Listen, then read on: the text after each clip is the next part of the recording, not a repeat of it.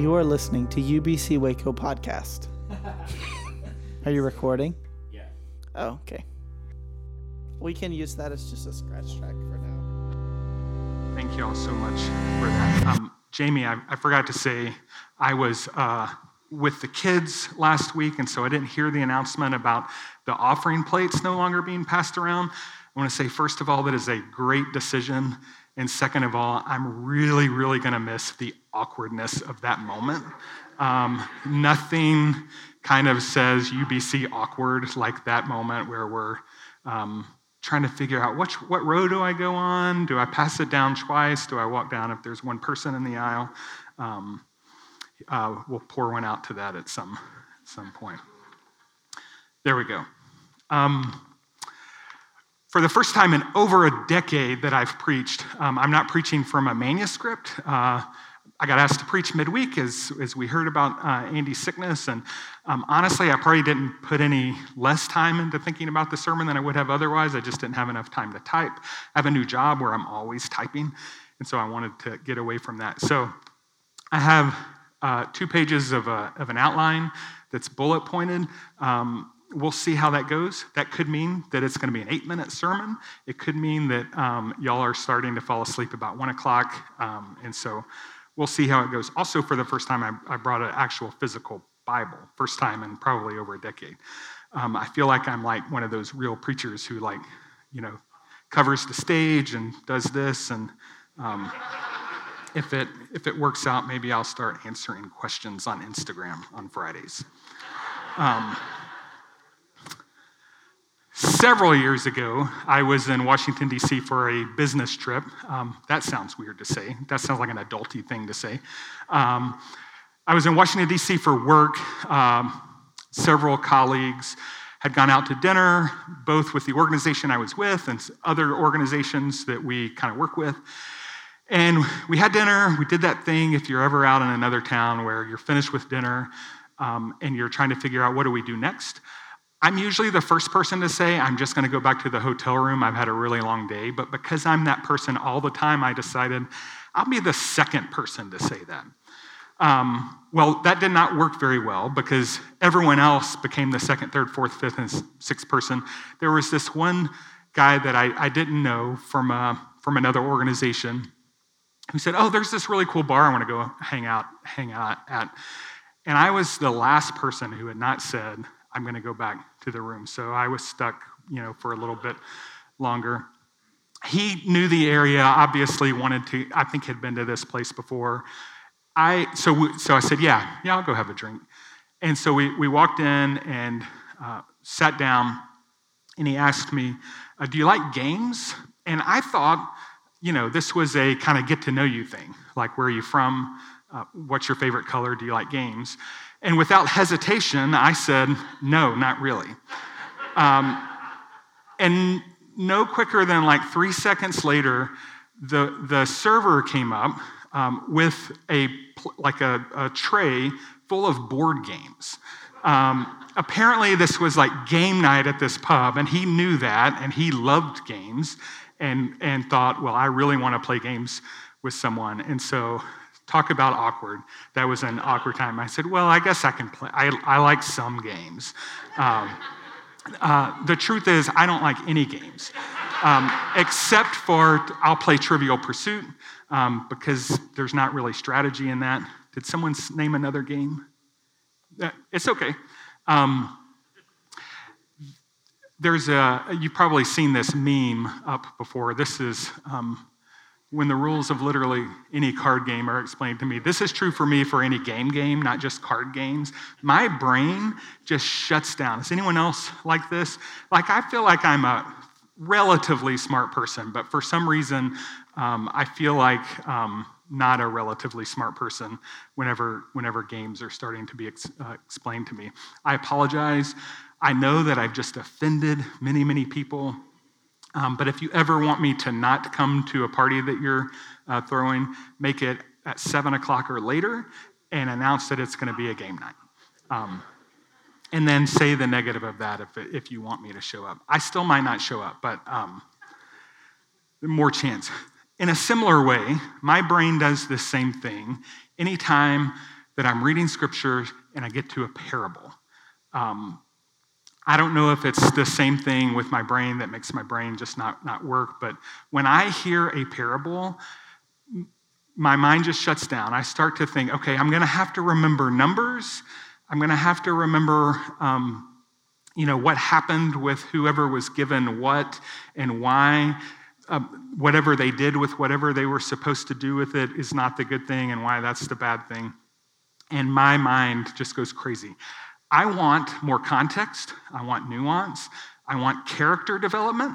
I want to know why this person did what they did and why they didn't do what they didn't do, what in their past, what when they were kindergartners made them afraid to do whatever. And if I don't have that, I just can't handle it.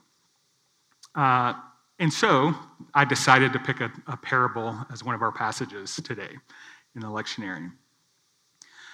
Today's parable is the parable of the talents. It was read before. A guy was leaving town. He had enslaved people working for him. He had given 5 talents to one of the enslaved people, 2 talents to another, 1 talent to the last one, and he left on his journey. Now, a talent was not an insignificant amount of money, and so the story goes, as you heard, when he came back, the guy who had 5 talents turned them into 10 talents. The guy who had 2 doubled them.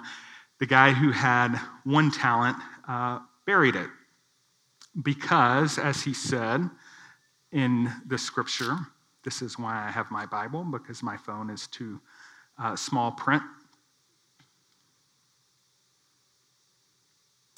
Then the one who had received the 1 talent also came forward, saying, "Master, I knew that you were a harsh man, reaping what you did not sow and gathering where you did not scatter seed. So I was afraid, and I went and hid your talent in the ground. Here you have what is yours." But his master replied, "You wicked and lazy slave, you knew, did you, that I reap where I did not sow and gather where I did not scatter? Then you ought to have invested my money with the bankers, and on my return I would have received what was my own with interest. So take the talent from him and give it to the one with the 10 talents. For to all those who have, more will be given, and they will have an abundance. But from those who have nothing, even what they have will be taken away. And for this worthless slave, throw him into the outer darkness, where there will be weeping and gnashing of teeth." Now, you've probably heard this if you grew up in church like me, or even if you've listened to Dave Ramsey speak, have heard this probably multiple times, and you've heard one of a couple of interpretations that are very similar to each other. One is taking this word talent and kind of teaching a lesson from it, that we've all been given talents, things that we're good at, and we need to make the most of it and not to squander it. This is, by the way, based on a very accidental, kind of an accident of language with talent in the ancient world not meaning anything like how we, understand the word talent. The other interpretation, same thing, but replace it with money. Stewardship, we've probably heard this. We talked today, Kristen and I, about how our preachers growing up, this would always be the stewardship sermon, sometimes once a month, sometimes 4 times a year. Maybe we will need to be preaching this more since we're not passing the basket around, but we will see. Either way, most of us look at this parable through the lens of free market American enterprise. We see it as an admonition to take what we have and make more of it. Because of these traditional interpretations, because of these ways that I've always heard this parable taught, I have a serious problem with this parable. It feeds into capitalist greed. It ignores the theme of privilege. Talk about why wanting to know the backstory. I want to know about why the person who was given 5 was deemed more worthy to be given 5, and why the one who was given 1 was only deemed worthy enough of being given 1. It cast aspersion, and it kind of makes the one who was given the 1 talent and buried it, and made him into the bad guy. It ignores the possibility that he may have been right about the corruption of the person who had enslaved him. Because each of these traditional interpretations come from faulty understandings of how we read the parables of Jesus. These are faulty interpretations. I'm borrowing from Nadia Boltz-Weber here, who preached a sermon about the parable that happens just before this, that I'm going to talk about in a second. She says this is her talking about the parables, specifically about the one she was preaching about, but it's relevant to all of them. The assumption we have that our job is to find the moral instruction in these texts is what I call the parable trap. Welcome to it. See, there are many things you can do with a parable. You can meditate on Jesus' parables. You can struggle with them. You can enter into them. You can speak of them, but the very best way to suck the life out of a parable is by attempting to figure out the so-called moral of the story. Because parables aren't about morals. Parables are about truth. Hidden, unyielding, disruptive truth. Not to put too fine a point on it, but Jesus said that you will know the truth, and the truth will set you free. Not you will know the moral of the story, and the moral of the story will set you free.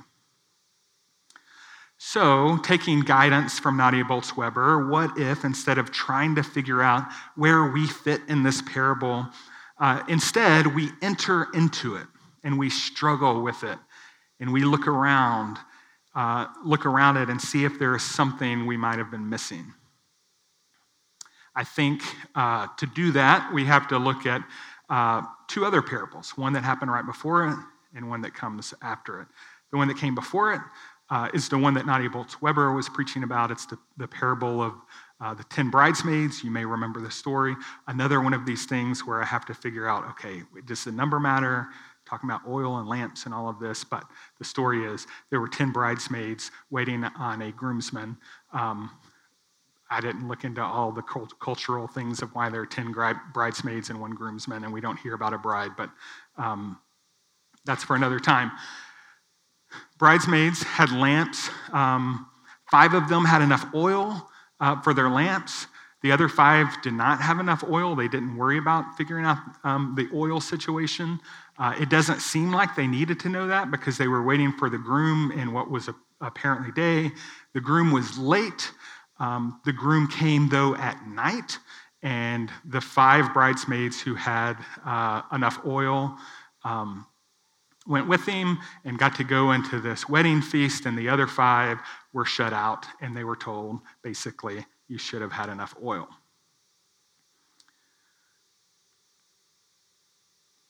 Got to find my place on my bullet point. Oh, so that story, the bridesmaid story, also does not seem to fit in with the economy of God that we see when we put it up against other stories, like the feeding of the 5,000, like Paul's sermons about grace and how there's enough grace to go around for everybody. So where do these parables fit? So then the parable that happens after it is probably one of the top 3 of Jesus' parables that we know about. It's the parable of the sheep and the goats. In this, we have Jesus saying, this is what the kingdom of heaven will be like. And the story many of you will know is like a shepherd gathering sheep and goats. And it says, the sheep will be on the shepherd's right hand and the goats will be on his left hand. And to the sheep, the shepherd will say, the Son of Man will say, I was hungry, you gave me food to eat. I was thirsty, you gave me something to drink. I was a stranger, and you welcomed me. I was in prison, and you visited me. Come into my kingdom. To the goats, I was a stranger, and you did not welcome me. I was hungry, you did not feed me. I was thirsty, you did not give me something to drink. On. You're cast out. What do we see when we read these stories next to each other? In one, the story of the bridesmaids, we see a story about this myth that there's not enough.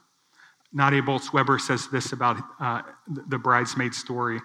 In that story, Scripture calls the 5 bridesmaids who didn't have enough oil foolish. And we read that and think, well, they were foolish because they didn't get enough oil. But what if the thing that made them foolish is that they listened to the other 5 who said that they needed 10 lamps? What if they were foolish for for believing this lie that everyone else believed, that there wasn't enough light for everyone? 5 lamps is plenty of light for 10 people.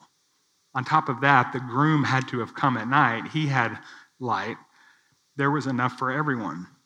In another, this parable today, the parable of the talents, we have a story of the haves and the have-nots, and of a master who has been accused, I would say maybe credibly, of being corrupt.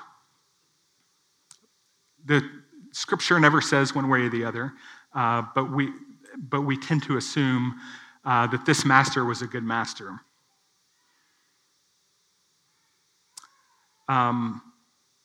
So in this one, rewarded people, this master, rewarding those who made things for him, who expanded his wealth. And in this last parable, we learn about those who stance toward the hungry, impoverished, and the enslaved or the imprisoned, and the stranger was one of neglect, and others whose entire lives were oriented toward the hungry, impoverished, the enslaved, and the imprisoned.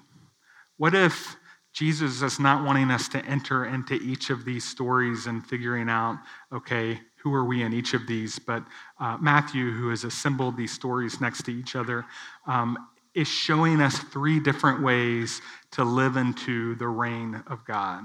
One way sees the world as with limited resources. Another sees it as this dog-eat-dog world of trying to make things for other people. But another says there's enough for everyone. When I preach at UBC, this is my actual, where I wrote out a script. I borrowed a script from a previous sermon. When I preach at UBC, I usually like to say some version of these words at the beginning of my sermon. But because of the text today, I wanted to save it for the end.